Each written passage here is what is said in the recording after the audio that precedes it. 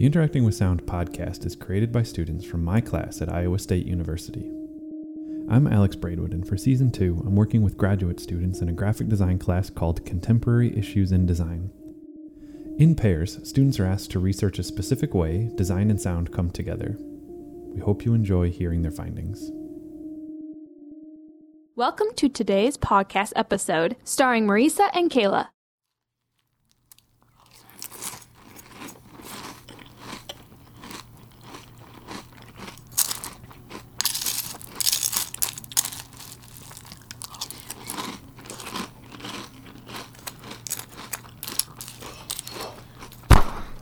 Can't you chew with your effing mouth closed?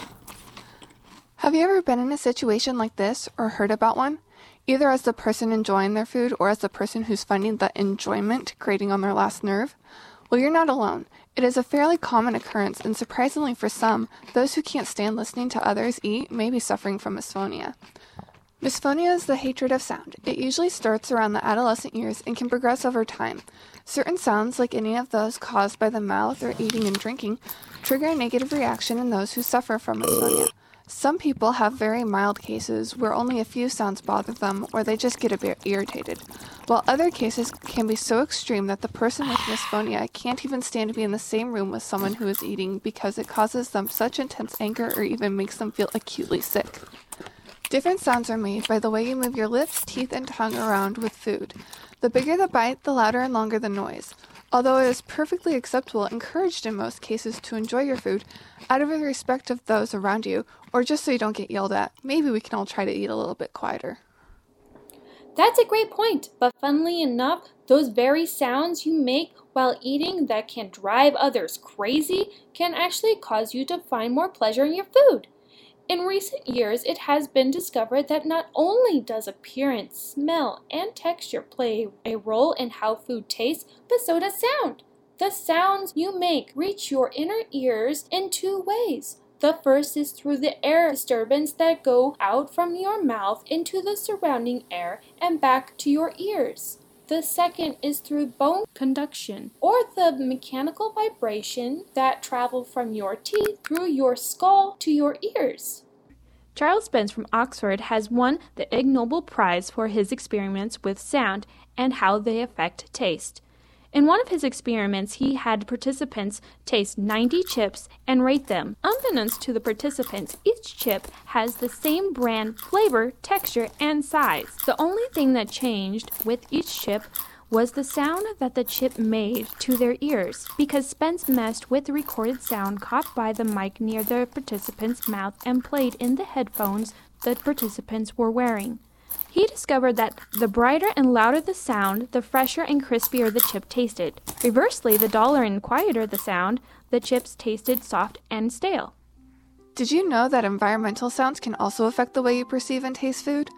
I read an article about Spence testing the sweetness and bitterness of toffee. He played different sounds while participants ate the same toffee to see if he could change the flavor of it. What he found was that people associate sweetness with high-pitched notes and piano sounds. Bitterness tends to be associated with low-pitched notes and brass instrument sounds.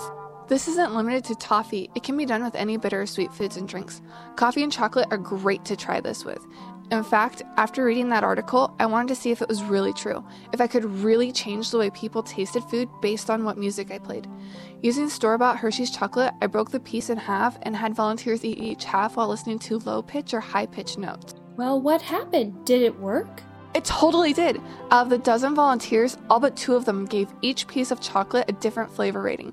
Sometimes they were close, and other times the ratings were farther apart on a scale of bitter to sweet. Even the restaurant, House of Wolf, used to serve a dessert called Sonic Cake Pop. They served a cake with a phone number that had the caller press 1 to listen to sweet high-frequency sounds and 2 for bitter low-frequency sounds. Speaking of environmental sounds affecting how food tastes, there's this world-renowned chef, Heston Blumenthal, who serves a dish called Sound of the Sea, which is a seafood dish served with an iPod that plays the sound of the ocean. Apparently, diners have told him that the food tastes fresher while listening to the ocean. He's even tested if he can bring out different flavors in his food, By playing different sounds, he had participants eat his bacon and eggs ice cream while listening to 2 different sounds. When he played the sound of the bacon frying, people said that they could really taste the bacon in the ice cream. When he played the sound of the clucking chickens, people said that the egg flavor was more dominant. Sound has become so important when it comes to food that even advertisers are trying to capitalize on it. It started with the Rice Krispies, with the Snap, Crackle, Pop, and even Rock Candy. Both have been big hits due to the popping sounds they make. Those same sounds that have become a part of their slogan. Hey, that reminds me, did you know that food packaging companies consider the sound the packages make, especially with chips? Take Pringles, for example. Instead of a crinkly bag, they come in a can that makes a popping sound when you take the lid off. People have reported that they find the popping sound to be more refreshing than the crinkly bag. In fact, Frito-Lay's learned the hard way with their Sun Chip bags in 2010. They tried to use a bag that was more environmentally friendly. Oh, I remember those bags. They were so noisy. It felt like everyone in the neighborhood could hear me when I so much as touched the bag. I stopped buying them. Funny, you weren't the only one upset. People were so upset by the sounds the bags made that petitions were signed and videos were made mocking the noise.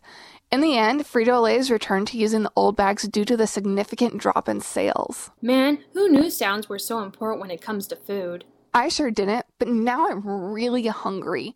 Let's go get some food. Sure, as long as you don't slurp your drink. It drives me nuts when I hear that sound. This has been another episode of Interacting with Sound. You can learn more by visiting interactingwithsound.com. I'm Alex Braidwood, and thanks for listening.